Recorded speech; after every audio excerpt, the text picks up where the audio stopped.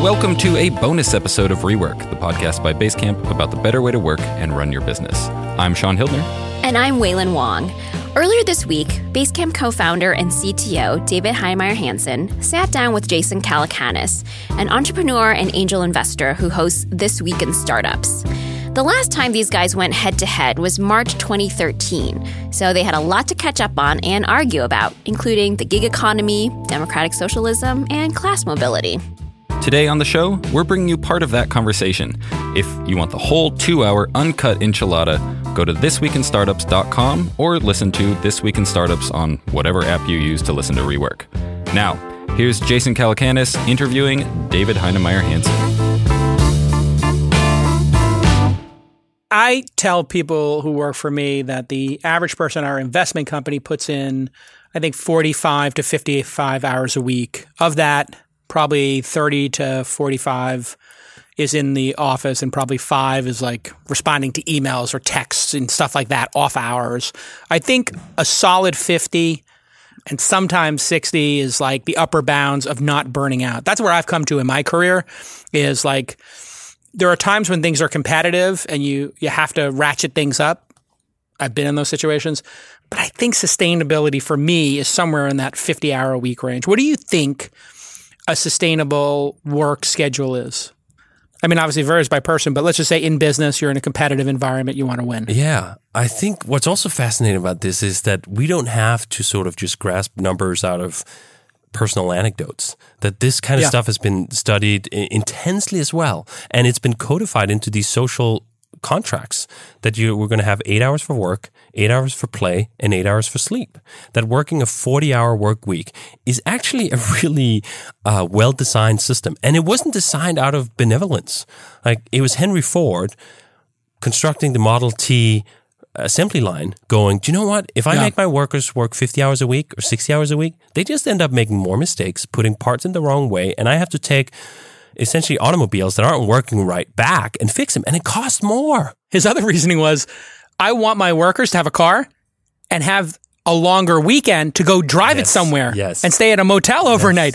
So he's actually thinking, and I think this is one of the things that tech people have to start thinking about, is what do we want the consumer base to be? And when you think about minimum wage, one of the best arguments for Apple or Amazon paying 15 or 20 bucks an hour, which is the minimum wage in Australia and other, sort of more functioning democracies, is like, you know what? If they have that extra $5, maybe they buy an iPhone, every 18 months instead of 36. Like, it's actually going to benefit you in the long term. And they did it up in Seattle. They thought the restaurants were going to all go out of business. And it turns out they had more customers. And it was like, hey, geniuses, the people who work at the restaurants are going to other restaurants because they can afford it again. Yeah, it's one of those things where just like, hey, if we just made a slightly fairer, equitable society, oh, wait, it's better for everyone. Like having just a tiny handful of people hoarding everything at the top, it doesn't even benefit the tiny handful of people hoarding everything at the top. You end up creating a worse society in all the factors, right? Not just the economy, but politically and socially. And on any factor you measure the prosperity and success of a society, you end up just fucking it up. Like, you really need to design society around like something like a Rawls Veil, where you go, hey, if I didn't know where I end up, how do I want society to work? If I can't decide at the inception that I'm going to be part of the 1%, what kind of support systems would I like? What would I like my healthcare system to look like? What would I like my education system to look like? What would I like my socioeconomic support system to look like? It's not super complicated moral philosophy here. You grew up in Denmark? Yes. I know you went to university there. And that is interesting. There's a term, getting to Denmark, which means getting to a high-functioning society amongst the elites in the globe, like when they go to Davos and other places.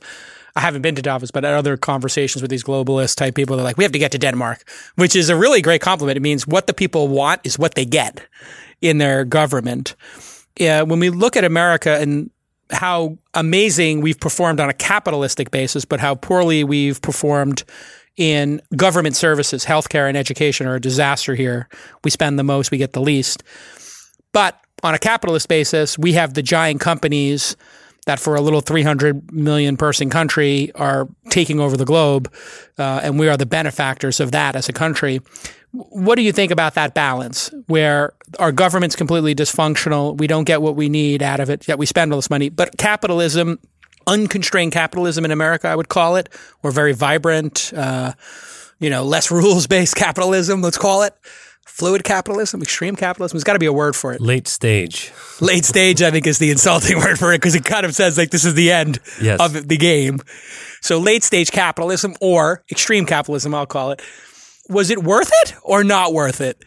Because we do, have Google and Facebook and Amazon and all these incredible services, Uber, Airbnb. We are the owners of those as a country, those companies, right? So was it worth it or not?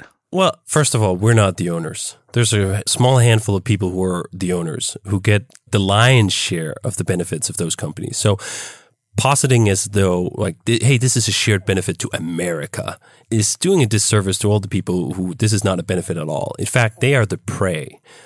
If you look at companies like Facebook and Google, there's certainly people who benefit from it. And then there's certain people who are being exploited by it. And I think perhaps that's even more concrete when you look at the gig economy and you look at companies like Uber or DoorDash or any of these other atrocious companies who essentially have built their wealth off exploitation and violation of people and misclassifying them as contractors instead of workers. But let's put that aside and take the big picture first, which is is capitalism a good thing?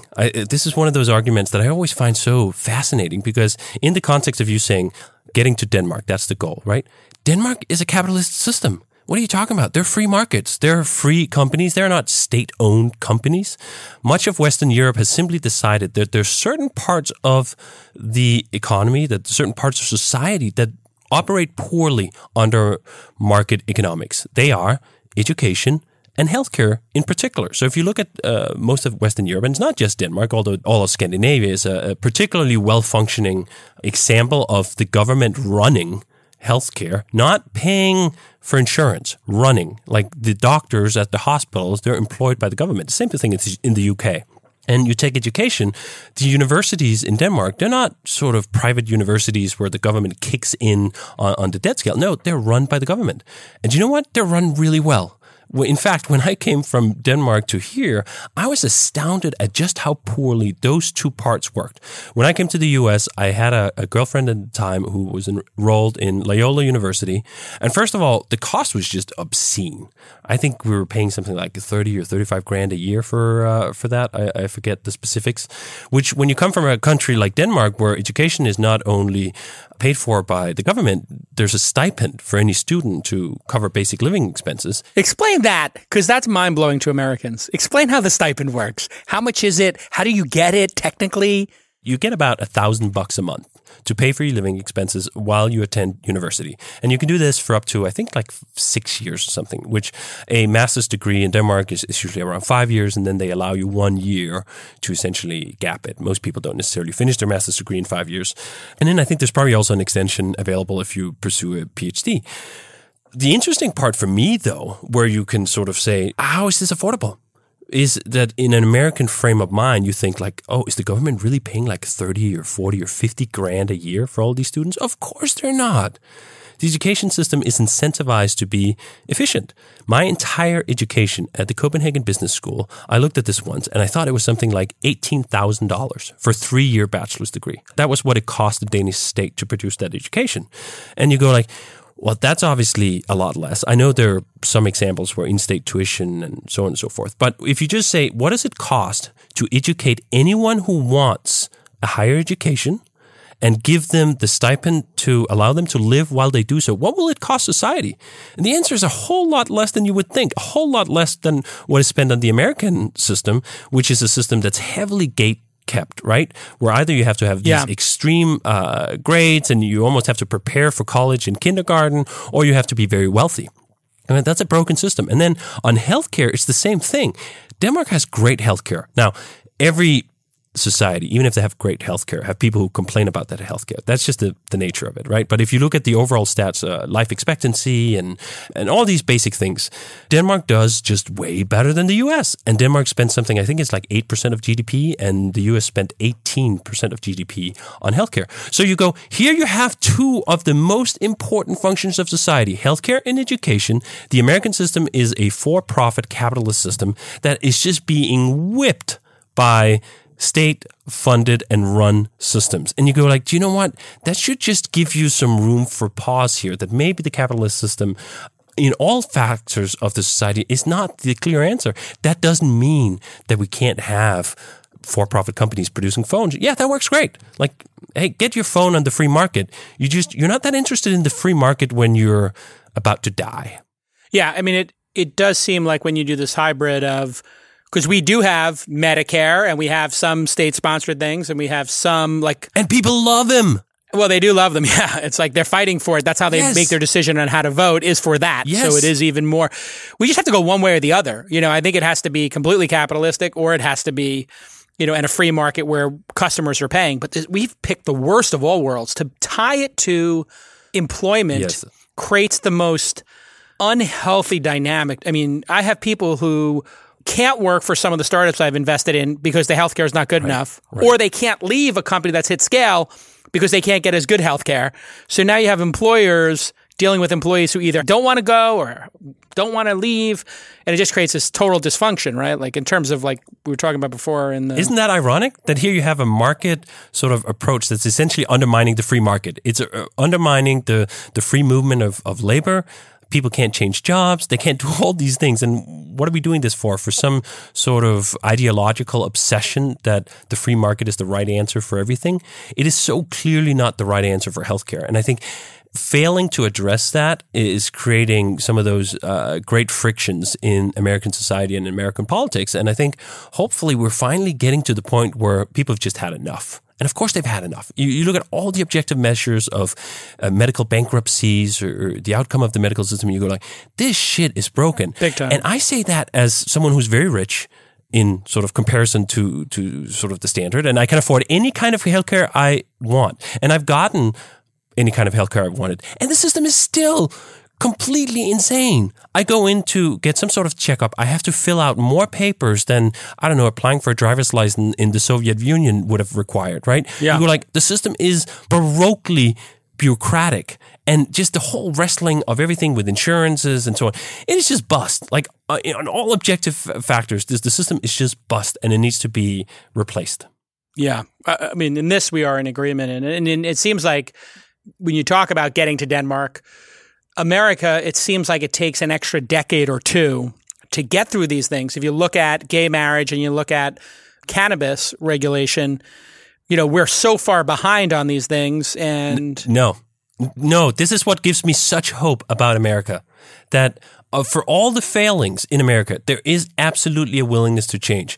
Cannabis, not legal in Denmark. It's not legal in Denmark? Not legal in almost all of Europe.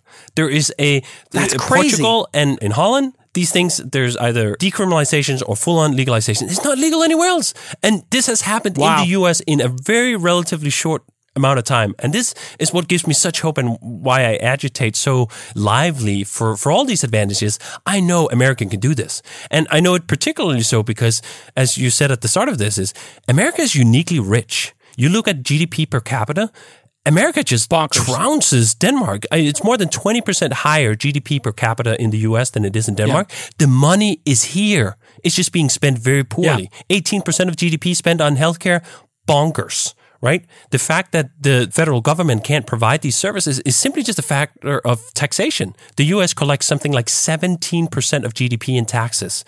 Compare that to France or Denmark, and it's in the mid to high 40s. Literally in Denmark, we collect 3 times the amount of GDP per capita to provide these basic services to society. And what do you get? You get Denmark is literally number 2 on the list of happiest people in the world. Number 1 is Finland, which has a very similar system to Denmark, right? Yeah. And the U.S., I think, is 19.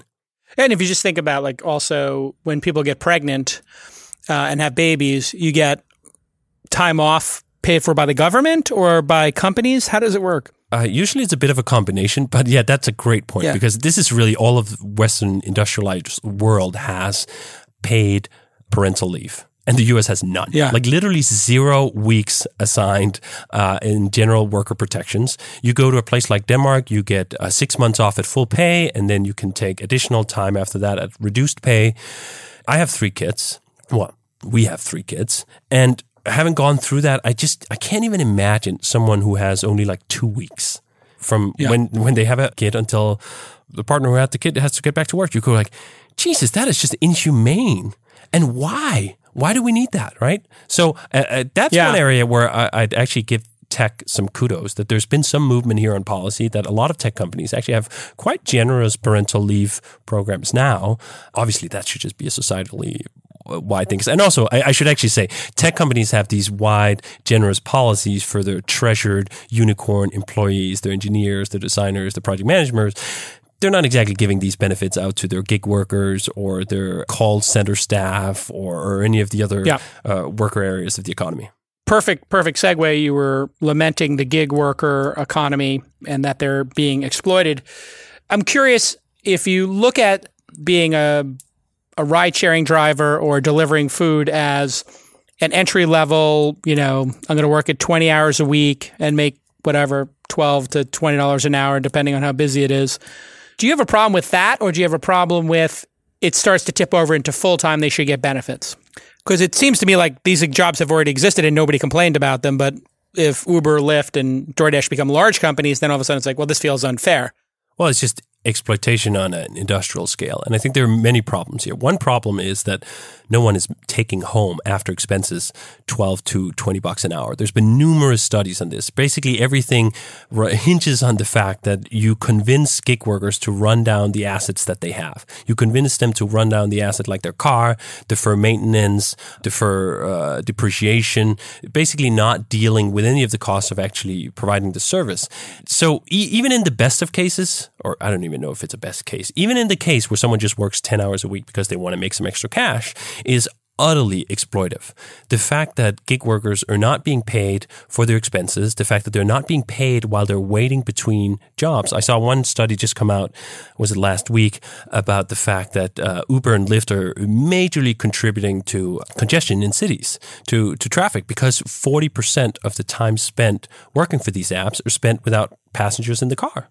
And those 40% of that hours, they're not being paid for that hours. You're like, what? So if a freelancer, though, I mean, you've worked with a lot of freelancers. If a freelancer is between writing blog posts or designing logos, but they want that flexibility, shouldn't they be able to have it and be 1099?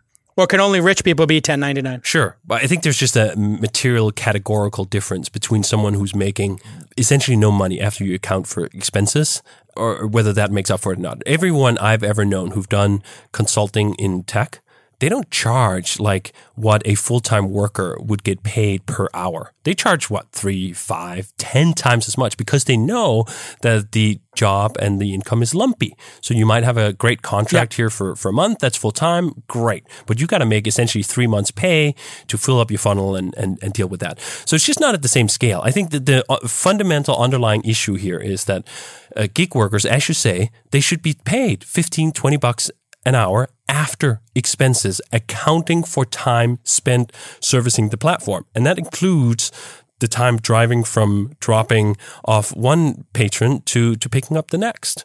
Yeah, I think now Uber is doing that. They pay for that time, but I don't think they pay for the wait time. And there's a minimum now with the 50 cents a mile fees. So I don't think you're correct in that they're making under what would be minimum wage in any case, because why would millions of people then choose those jobs, David, if there's so many other jobs that are looking? Like, why would you choose to do this if there are so many out there? They're not. This is desperation.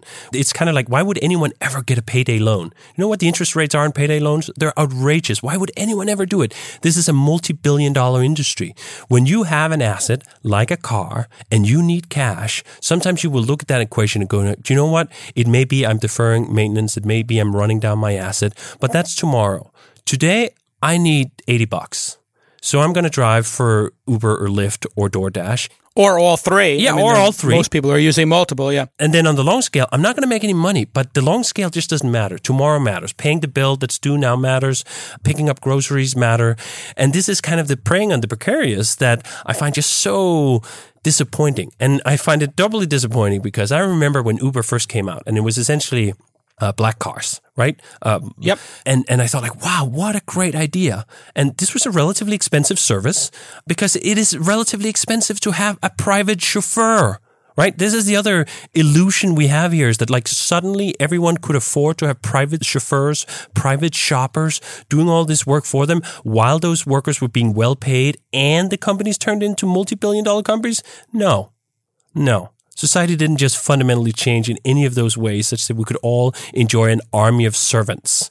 So I think that there's some fundamentals here that are uncomfortable. I think these companies are continuing to be unprofitable because the real product that they have, for example, getting chauffeured around, is a high-end luxury product that people just can't afford at the scale of its current use. That maybe there's a great Uber that's a $2 billion company. Or an $800 million company, or whatever the size of the industry was for black cabs. Be careful with the valuation talk, David. I still have a big piece of that company. Let's not run down the valuation just yet, okay? Well, I think this is exactly why I need to talk about it, right? Because I don't have a piece of any of these companies, which is why I talk about valuations in general, because I think they're really important. And it's really important to examine who owns these companies, who funds them, and look at like how does that maybe bias their view on whether we should have a broad social net or whether companies should be required to hire people as employees. These are the conversations we absolutely need to have. Well, I mean, the argument, I think, for low prices for Ubers is that it gives, back to the discussion about, people having access to stuff, it gives a larger group of people access to actually get a ride when they need one, right? I lived in Brooklyn in the boroughs, you couldn't get a taxi. You might be able to get what they called a gypsy cab back in the day. You pay somebody under the books in an illegal car, $3 or $4 to take you somewhere. And Uber does provide a really safer, much safer, tracked down to the millisecond, like where the car is, and vetted approach than those cabs, right? Well, and so that was progress in my mind. Maybe, right? You saw the Uber safety report, 2,000 rapes in a year or something like that, or assaults or... Well, I mean, you have to understand the denominator on these as well. I mean, the denominator is giant. They did 1.7 billion rides in a quarter. Sure. So just let's not pretend that they've solved the inherent safety issue that is getting into a stranger's personal car, right? They haven't, right? Maybe they made things better. And I don't even want to argue that point. I do. I think they've made it much safer than a cab. You're right. Uber is a better product in user experience. There's no doubt about that. And safer. Right? You admit it's safer. Maybe. I'm not going to concede that point, but we can put that one aside. I would, because here's the thing. It has to be safer because you know exactly where the cab is at every point, and you have the credit card number of the passenger. So for both parties, you have their entire history of where they've taken people, and you have the minute-by-minute location, second-by-second location of the car. With a cab, people used to share licenses in the yellow cabs, and they could drive anywhere, and they're not tracked. And there's no central dispatch tracking it in real time where you can press the safety button and say, there's a problem. Sure. On remediation, on following up, if there was great investigation into these claims, you would have more data. No doubt about it. One of the key problems with Uber and other platforms is they've been very reluctant to do that. Not only have they been reluctant to do that, they've been actively interfering in investigations. One of the main scandals that came out before Uber went public was when one of the senior executives went to India to essentially get the medical records on a rape victim there because it was looking bad. I think this story is very muddy on whether safety is actually better. Yeah, I think there's been some regime change there. Yeah, sure, right? What do you think the result should be of, because this is one of the statistics I got early on from TK and other folks was, and it's still true today, the majority of drivers are switching from 10 hours to 50 hours the next week, like massive swings in how often they want to work and how they want to work. You're a proponent of people having agency, you just said, and you wrote a book about it. You've orchestrated your company around that. So you yourself say, hey, this is how white-collar workers should work. Shouldn't the blue-collar workers be able to have the same freedom that you yourself promote for white-collar workers? I think that's a great debate because it's this fallacy of what blue-collar workers want most of all is the freedom to choose. They want the flexibility. Absolutely not. If you ask these people, what would you rather? Would you rather have the flexibility to set your own hours, or would you rather be paid, let's say, $15 an hour, have benefits, have sort of an expectable schedule? They'd go like, of course I'd rather have those things. Of course I'd rather have a predictable income. No, I think you're 100% wrong. You just said yourself that you want to have lunch with your family and go for a walk outside. That's exactly what these people want. They're no different than you, David. They want to drop their kids off at school. No, that's exactly what they're doing. They're dropping their kids off at school. They drive Uber for a couple hours, pick their kids up, drop them off at whatever they're doing in the, sports or something, and then they go do a couple of rides. That's exactly the pattern of people who are using the gig economy, is that they want to do hours of work and pockets that they can set. That is the idealized version of the people who don't live at the edge of precarity. I just heard a stat that was 90% of all the Uber drivers in New York, they work full-time. And when you talk to these drivers, as I've done a fair bit, not on Uber because I refuse to use Uber after the torrent of scandals, but I still use Lyft. And Lyft is essentially the same system with marginally better governance, perhaps. But when you talk to these workers, like, their concerns are not like, oh yeah, and then like in the morning I was just playing with my kids no. Like, these are poor people getting exploited. Wait. But if you're saying that they're making less than minimum wage and they're being exploited and they're working full-time, why wouldn't they take one of the massive number of full-time jobs available at Starbucks, Apple, Walmart, Target, all these places that can't find workers today? Those people cannot find workers, and they pay $12 to $15 an hour at those places. Why would they take the car driving job if it's so bad? That's where I think your argument breaks down, because they're opting into it. And you said before, like, well, they're doing it on the margins. But now you're saying they do it full-time, which might be the case in New York. If they are full-time in New York, aren't there better options if they're making under minimum wage, which they're not? Well, clearly there is for a lot of people, right?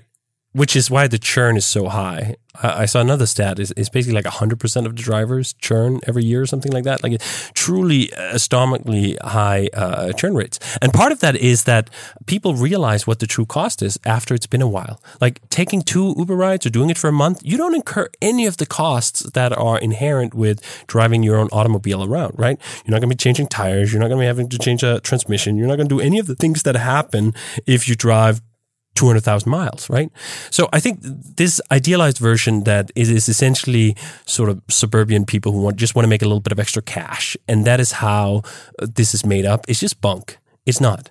It's majorly poor people. Well, I think the original idea, by the way, maybe that was what the original intention was. I think the problem is if somebody buys a new car and they're experiencing that huge depreciation, that is an issue. The idea always was, with Lyft especially, or Zimride and Sidecar, those first ones, was, hey, you got this car already. You might as well use it and make a little extra money on the side and pay for it. And that was sort of the expectation in the early days. And then people liked it so much, the drivers liked it so much, they opted into doing it as careers.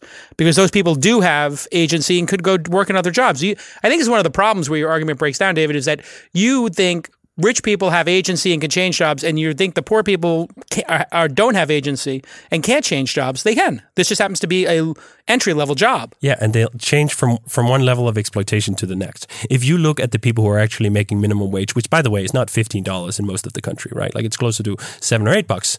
Oftentimes, people who are making minimum wage and dealing with that situation, they don't have real agency. They don't just work one job. They work multiple jobs. And in any case, as some of these arguments we've had on Twitter, you're an investor in Uber, right? Like, I'm not going to convince you that Uber is a predatory organization that exploits poor people, because, like, that's just not cognitively dissonant with your position, right? And that's fair. You could, if you want to ask me what my position is, actually my position on it is, I think it's provided a massive safety net for society of an entry-level job that anybody can do at any time to make money. And that actually produces this great foundation, which has resulted in us having the lowest unemployment in the history of the country.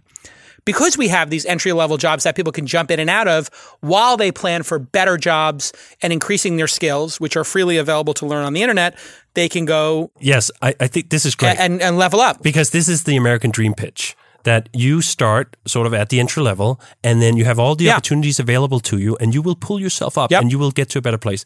The only problem with that is the American dream is false in America.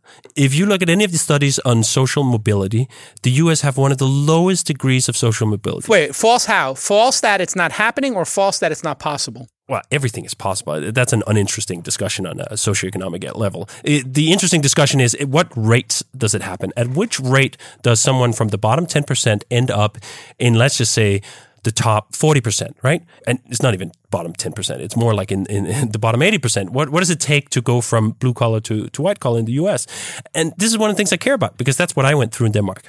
My parents were absolutely working class. They were probably working class poor. I didn't know.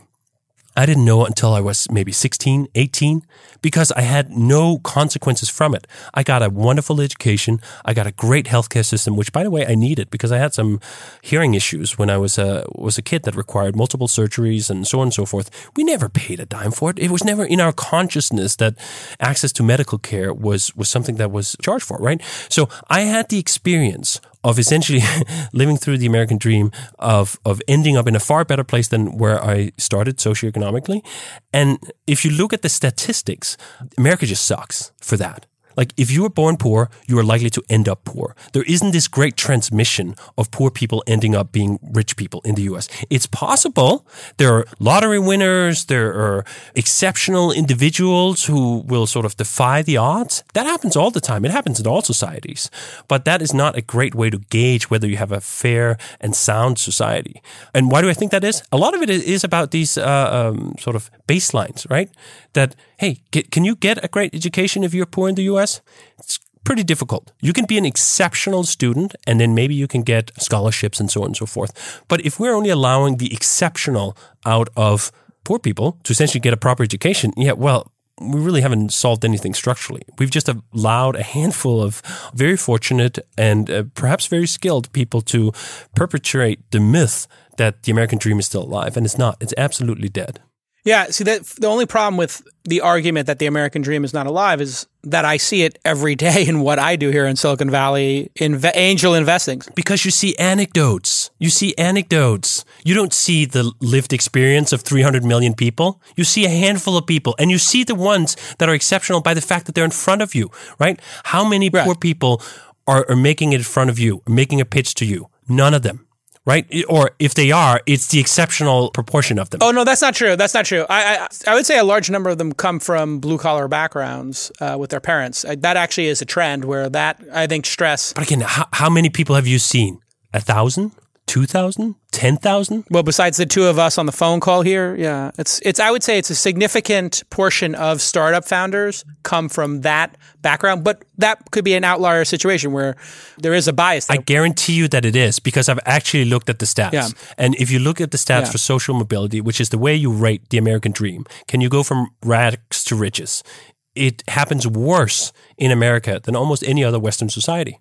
And you just go like, for me, as someone who's immigrated to the US, I just go with indignation. That is fucked up. How did we end up with such a rich society? Why did you have such a different experience? Because I had an exceptional experience. First of all, I was prepared for that exceptional experience by going through all these safety nets. I guarantee you, I would never have been qualified to work with Jason and sort of start the company and run it for 20 years with him if the Danish state had not paid for my healthcare, had not paid for my education, had not paid for all of these things that made my sort of lived experience such that I didn't feel like I had to drive a taxi like my dad did. Which, I mean, that is a literal statement of truth. Like, my dad literally drove a taxi on and off in Denmark for quite a while. My dad was a bartender, so a very similar job. And yeah, I didn't look forward to that being my profession. It didn't even occur to me that was something that I had to do, right? Like, I was on a different track right from the get-go because there's a social... How much of the upward mobility do you think is people giving up on the American dream and not being motivated to go online and learn? Because when we were coming up, none of this information was available online. Today, every course at MIT, majority of the courses at Stanford, Harvard are all available for free. And if you had somebody come into your office at 37 Signals, makers of course, Basecamp.com, and they said, listen, I took these 6 courses over at MIT. Here's my coursework in AI, and you were hiring an AI person. Would you in any way care that they had gone to MIT and paid them or had just done the courses online? And in fact, would you not pick the person who is self-motivated enough to take the 6 courses in AI machine learning and hire them over the person who paid. Oh, totally. Because I think it would be the latter. Yeah. I mean, we've never cared about credentials at Basecamp. We don't even look at these things. I don't know at which universities the people who work with me at Basecamp graduated from. It's just not interested. We look at the skills. But when you look at those skills, it's absolutely true the information is out there. What is not out there is the time and the prerequisites to chase it. There's a reason when people go to college, they consider that a full-time job. They may work part-time on top of that, but going to college is a full-time job. There's not a whole lot of people who just have 40 hours a week or even 20 hours a week to just say, you know what, I'm going to, after I've been at a brutal minimum wage job, I'm going to get online and I'm going to study for 5 hours a night. The people who do that, they're truly exceptional. And how do we know that? Because there's so few of them. So the proof is in the pudding. Yeah, but no, maybe not. This may have to do with motivation because, the average American watches 4 hours of TV a day. So if they swapped out but 2 hours of that, just a half of it, and watched educational material, would they not in a year or two be upwardly mobile in your mind? No. Because they wouldn't. Blaming poor people, really? Blaming poor people for their predicament is it's not an avenue I think that's very interesting, because you can do just comparative social studies. You can look at what happens in societies that have these well-functioning social nets that help people up. Like, what are the broad trends? No, I would argue, I'm in agreement with you on healthcare, and I'm in... Like, I don't think Danes are any smarter than Americans, right? Like, hopefully that's not something Americans think. Absolutely, it's a better system. We should have a world-class education system like the Danish, obviously.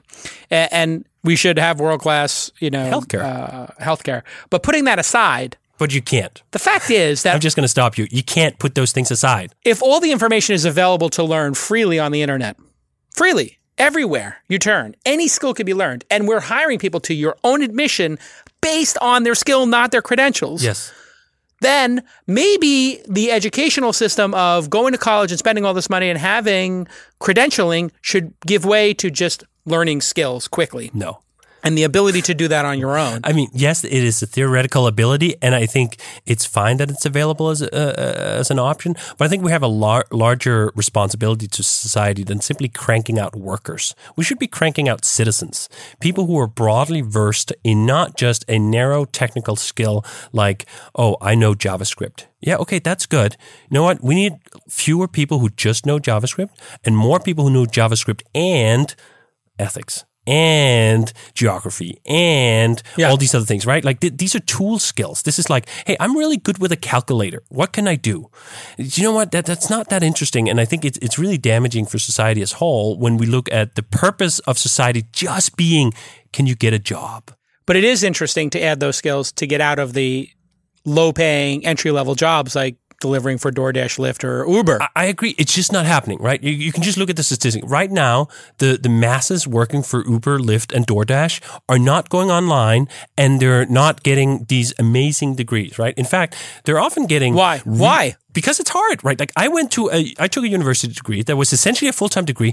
It had professors, it had classmates, it had all these reinforcing social constructs that help you learn to just sit down on your own in front of a browser and then expect like you're going to be a world-class programmer, you're going to be a world-class. It's possible, but it's exceptional. And on a societal level, we can't just look for exceptional solutions. We must look for the common solutions that simply empirically work. All right, so here's one that seems to be working.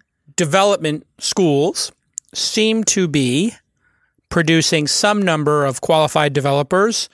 And obviously, there's some controversy around these income sharing agreements, ISAs. Lambda School is one. That's the one most people know. I think you pay $20 or you do $30,000 and they take a percentage of your salary capped at $30 or something like that. Yep. Do you think that's net good for society, that innovation of ISAs? Or do you think it's just a Band-Aid capitalistic acceleration of what's wrong with the American system? Oh man, you're really picking up on my talking points. That last one, that was a zinger. It is absolutely a Band-Aid on capitalist society failings. The fact that anyone would think that getting a remote sort of learning experience for 9 months, like that's something people should be on the hook for $30,000 for, is just truly mind-blowing. I think on that particular issue about ISAs, they have all the same incentive pitfalls as subprime mortgages did. That essentially the originators of these bonds, they get to sell them off and do. I mean, that's the controversy is a shitty word. The backlash against Lambda right now is the revelations that they're selling off the ISAs. That they're not aligned. Yeah, they put them into a bundle like mortgages and they sell them to somebody to go collect on them. Exactly. Now you're a tranche. Like, what the fuck? We've reduced people to tranches in a messing, sort of securitized product. And then they're on the hook and they're being promoted. I read some of this promotional materials from some of the hedge funds and lending institutions who are partnering with Lambda about it. And they're all about, this is a great new avenue for attractive returns and you can get 8% on like, hey, these are people. Like, do you know what? There's just something aesthetically extremely revolting around packaging people's lives up in this ways, slicing them and then selling them as a securitization, when what we really should have in the first place is what's on the actual docket right now in the political system. Hey, cancel student debt and make higher education tuition free. That's the real solution. If it's the state-run, affordable one, not let's give, No. It's not like let's send everyone to Harvard or Stanford or, yeah, totally. I like the idea of Lambda School because putting aside the, bucketing people into like a tranche of here's 1,000 loans, you're going to make 8% on it. I like the fact that it's an option because these are high-paying jobs. You have a really good chance of getting one when you graduate, even if it's just 60, 70, 80K. Like, first of all, this whole thing with placement rates, I've been getting a lot of information about this. Really? You think it's a scam? Once I started tweeting about it, I got a bunch of people who knew what things look like on the inside who started sending me messages. Yep.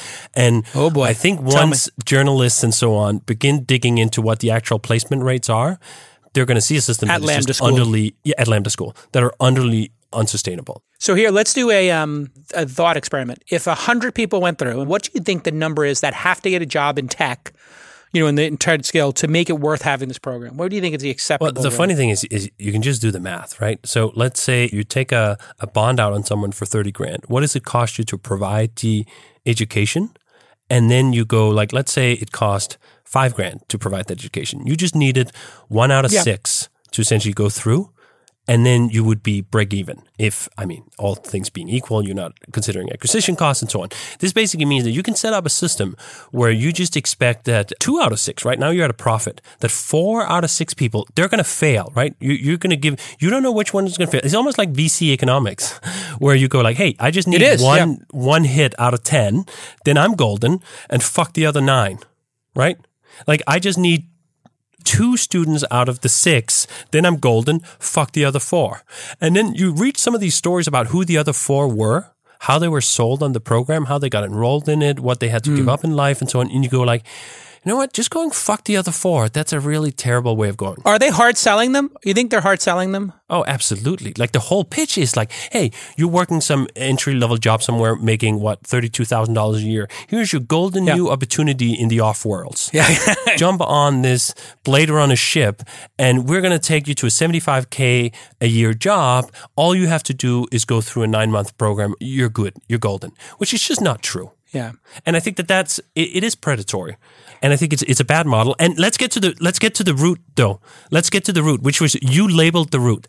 This is a band-aid. What do you think if they charged $5,000 and then got, $25K over 5 years if you got a job, but if you didn't, no problem. I think once you lower the economics to such a level where it's not existential, it's completely different. I'd like those models a lot better. And there are actually a bunch of coding schools that are priced on that. Somebody's doing a free one, right? There's a free code school. Yep, which is wonderful, right? Like, if you're going to do a Band-Aid on the failures of capitalism, do the Band-Aid as charity. I have the utmost respect for the people who try to soften the blow of American capitalism through charity, especially the kind of charity that's not just writing a big check for a tax write-off, but the kind of charity that is personal investment of their time, their empathy into real people. And then there are other schools that are commercial, but commercial on a completely different level. Some guy wrote me last week talking about this school that's like $200 a month. I have no sense of vetting this, but that's still, $2,500 a year. And I think they said the whole program took about 18 months or something. So that's roughly in realm of what you're talking about. It's like paying a phone bill, or your cable bill or something, like your phone and cable bill. It's like 2 of your bills. Yeah, let's not sort of undermine the purpose. We were just talking about precarious gig workers. A lot of them don't have $200 extra a month to spend on education. So you're saying poor people can't put together 15 hours to increase their future. So this is where I find yourself a little condescending in that regard. I think even poor people could put the money together and aspire to take one of those courses. Dude, what is it? Like 2/3 of the American people don't have like $400 for an unexpected bill. I think that's the statistic. I think that, they debunked that. They debunked that headline a bit, yeah. The way they asked that, I think, is a little debunked. They might have to ask one of their friends for it, yes. The point is, people in our country love to have debt. I don't think they love to have debt. We have a debt-driven society. Even affluent people and middle-class people take debt when they don't need it. Right, because nothing happened on the general sort of income scale from 1980 forward, while education, healthcare, and housing just skyrocketed. So the reason people take on a whole lot of debt is that the expectations of living standards that they were seeing growing up, they're just not true anymore. For most people since 1980 forward, they had no progression in real income, and they had astronomical rise in expenses on just the three basics of housing, education, and healthcare. All right, so Jeff Bezos and Bezos Expedition gave you that minimum viable lifestyle. He provided for you this incredible gift, buying shares at an extraordinary price.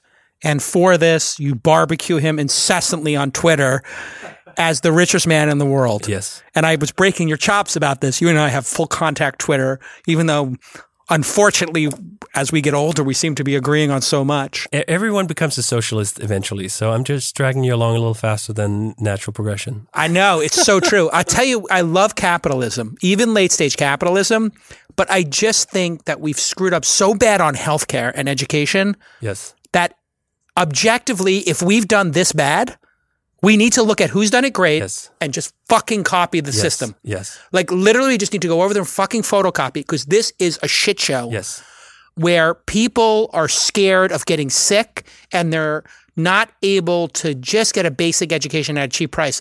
If that's socialism, I'm all in on it. And it is. That is the huge thing where I'm like, hey, I'm on Twitter advocating for what's being called socialism. And I'm like, these reforms are so mild. They're mild. They're so sensical. They're even economical when you look at as the GDP discussions we had, right? That's the best part about it is it makes business sense. Yes, this doesn't have to be about ideology and sort of the clash of ideologies, socialism versus capitalism.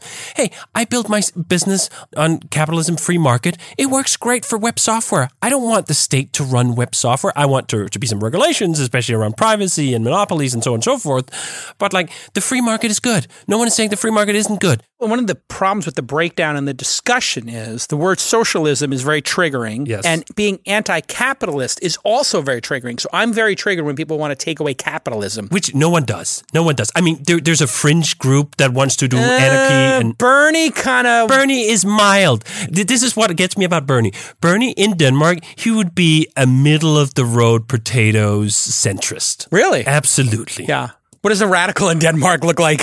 If Bernie's center, what's left of him? Funny thing is, a lot of the stuff that gets called most radical, it's basically like the U.S. 1950. Do you know what the top tax rates were in the 1950s in the U.S.? The U.S. invented the income tax.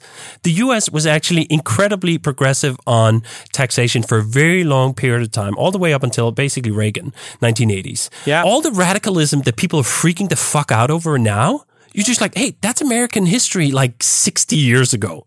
It's not exactly like it's from a foreign civilization. So on a taxation basis, there are people who want to go all the way up to 60, 70% in Denmark? Oh, it was 67% up until a couple of years before I moved, and now it's down around 52, which, do you want to know the irony here is? The irony is that in California, my effective tax rate is virtually the same as Denmark. It is 49% or something, yeah. It's brutal. So you paid the 13% on income tax in California, and then you do the 37 on the federal side, and you're at 50. And in Denmark, I think it's like 52%. Thank God for capital gains. Just sell shares in your company, never take a salary. Exactly. That's how most people beat it, right? And Jason and I, we're the idiots. We just only take salaries. We never take capital gains. So we pay full boat. And this is actually why people have the fucking pitchforks out. Well, no, you could pay yourself with a dividend. No, dividends gets taxed as income. You need capital gains. And do you know what? The thing is, I'm not interested. I'm happy paying 50%. 50% is a good number. When's the last time you talked to Bezos? I'm curious. And then...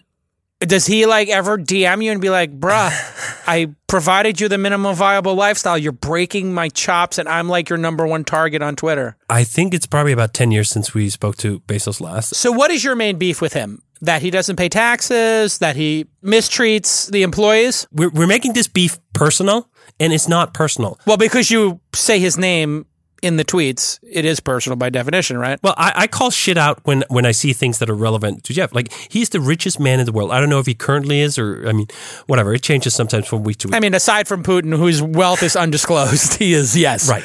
In terms of disclosed wealth, yes.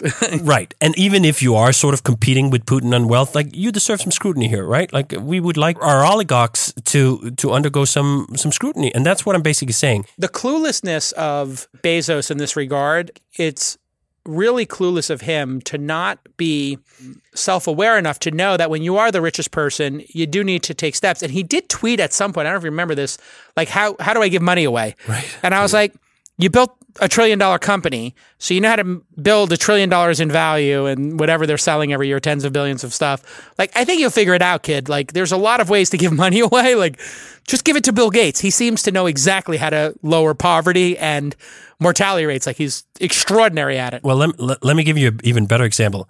Just pay your workers. Like, if Amazon had better working conditions, including for people who work in the warehouses, that's a great way of giving back. Just pick a city like Pittsburgh and don't ask them to give you $4 billion. Like, there are great ways to run a more ethical business where you're not sort of just trying to hoard all the money and then at the end of the day, you get your midlife crisis and then you're trying to figure out how to spend it all. No, just not be such a hoarder in the first place. We're all going to be better off if there was a little bit more slack in the system. And I think there's just such a obsession pathology in a lot of American business that is like, we're going to squeeze everything to the last cent. And I don't care who we're going to exploit. We're going to get there. And oh, shit, it's the end of the day. Can I buy an art wing somewhere? Can I do a endowment for some university? And you go like, you know what? Philanthropy does not make up for dysfunction. We need structural changes. And I think one of the structural changes we need is that, like, you know, we don't need that many billionaires and they don't need to be that rich. So if we can institute a progressive tax regime where the richest 400 families in the U.S. don't actually pay the lowest effective tax rate in the U.S., that's progress. I'm a big fan of the wealth tax too. Oh, I hate the wealth tax. I'm a big fan of the estate tax. I'm a big fan of taxes in general. The wealth tax is a disaster. Everybody who's done the wealth tax has regretted it and gotten rid of it, even France. No, they haven't. They've failed to enforce it because of structural issues in Europe. Do you know how hard it is to go count all of your race cars, put a value on them every year for 1%, and then pay it? This is a complete fallacy. You're going to have to get an auditor to come and look at your 12 Ferraris, David, and your 14 Lamborghinis and figure out what the cost of those 27 cars are. And it's so easy. There's a market for these things. No, it's not easy. Then you have to hire like somebody to go assess the value of all of them. Hey, listen, what do you do all day? Don't you do valuations? Don't you do angel deals? Don't you put prices on shit? Yes, you do. There's entire industries focused around this. No, we just say it's 6 million, it's 8 million. Great, sounds good. Let's go. That's what we do. We don't hire like some outside person to be like, oh my God. But there was a market. All you need is a market. You don't need an evaluator. You just need a market. You need transactions and then you can look at it. And it doesn't even matter. 80% of all the wealth is in publicly valuated stocks, bonds, and assets, financial assets. Those financial assets, they're constantly assessed. That's what the entire public markets are around. We know exactly how much Bezos is worth because basically his entire net worth is his stock portfolio. Well, no, the better thing would be to just have a minimum tax. It would be so much easier if just people paid a minimum tax. Like, I think that would be an easier one to sell. I'm just thinking about the American capitalistic bought and sold government system. Just a minimum where whatever you made, you have to pay a minimum of 20%, even as a crazy rich person with deductions. Like, no matter what the deductions are, there is a base level of tax. That's the problem here, is that everybody's figured out all these loopholes. This is why the flat tax was such a brilliant movement as well. Just like, let's stop having every possible loophole. Then people rack up losses. Then Trump's like, oh, you know what? If you buy a plane, you can depreciate the whole thing. Yeah, and literally the entire discussion I hear amongst rich people now is the depreciation of a plane in 1 year. And how amazing this is that Trump did this. Because you can sell your stock in Amazon, buy the plane, and you're basically not exactly getting it for free, but the depreciation gets counted against those gains that year. It's bonkers. It's not bonkers. It's obscene. And this is why people are sharpening the guillotines. And I think rich people, and I include myself in that group, clearly, we're going to thoroughly regret that we took so much and left so little. All right, as we wrap up here, I know you're anti-Uber, my number one investment. I know you're also anti-Superhuman, my number 5 investment right now in terms of returns. I'm working on reshaping your investment philosophy, Jason. I mean, I feel like we got halfway there. I know, my whole day, but I can't buy equity in your companies. So wait, there's a Superhuman killer or corrector of tracked emails that you're coming out with? Explain what it is or what you can explain. Yeah. It's Hey.com. It's a new email service with integrated clients. Hey.com. Great domain. You got Hey.com? We bought expensively Hey.com. That's $1 million domain. It was big bags of money and they were very heavy. That's how I've been replying people on Twitter when they ask about it. Yeah, it was pretty expensive. It's a great domain. HEY.com. 3-letter domain is $1 million. I got $1.5 million for 20.com, 20.com. Yeah. I bought it for 70, like 15 years ago. That was a great investment. And the guy who held Hey.com, this is public records, he'd held it since I think 95. And I'm like, dude, great fucking investment. And he was actually using it. He wasn't squatting.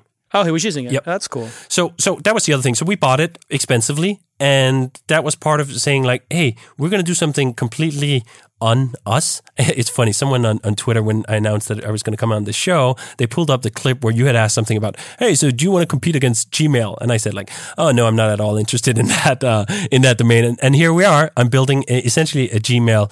Well, competitor is a big word because we're not going for a free email service that tries to get 1 billion people to watch ad or have their emails mined. So we're going to build a niche service, as all paid email services are. But Hey.com, it's a new email service with integrated clients. It comes out in April.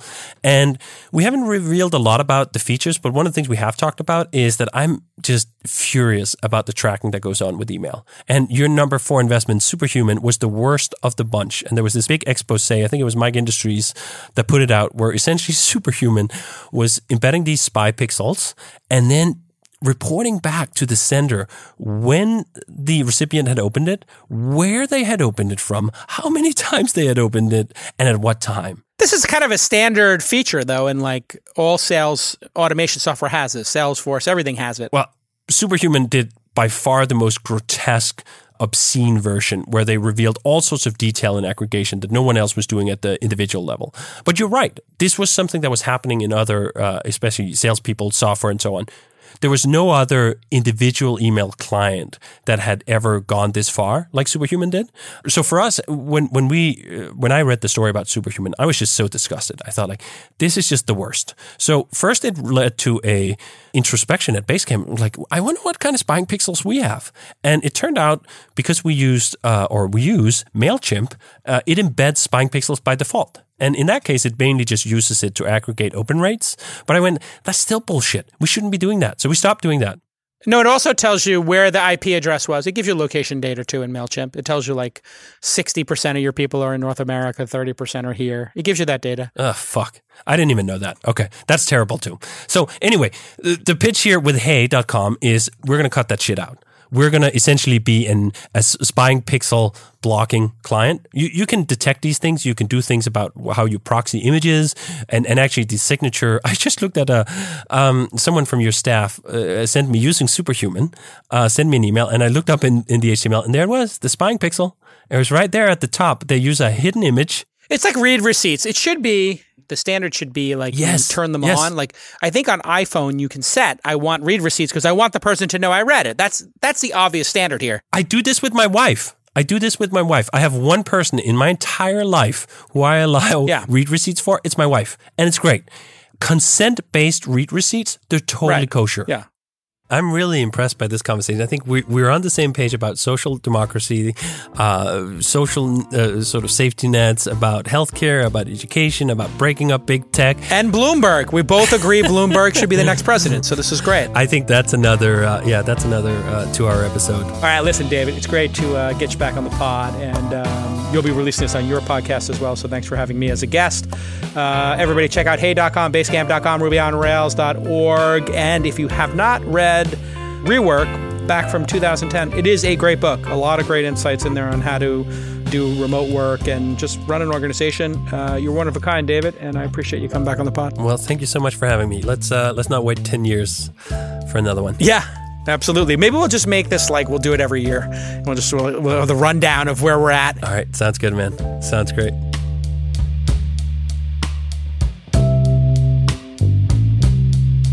Rework is produced by Waylon Wong and me, Sean Hildner. Music for the show is by Clip Art. Thanks to Jason Calacanis for sharing the audio of his interview with us. You can find his show at thisweekinstartups.com or wherever you listen to your favorite podcasts.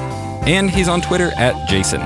David is on Twitter at DHH, and I'm sure both of them would be happy to argue about Bloomberg and Bernie and the wealth tax all day long. Our Twitter is at Rework Podcast. We'll be back next week on Tuesday with a regular episode. Unless the class war has started by then, in which case it's been nice knowing you all.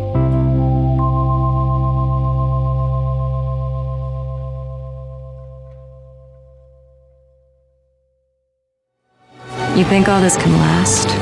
There's a storm coming, Mr. Wayne. You and your friends better batten down the hatches, because when it hits, you're all gonna wonder how you ever thought you could live so large and leave so little for the rest of us.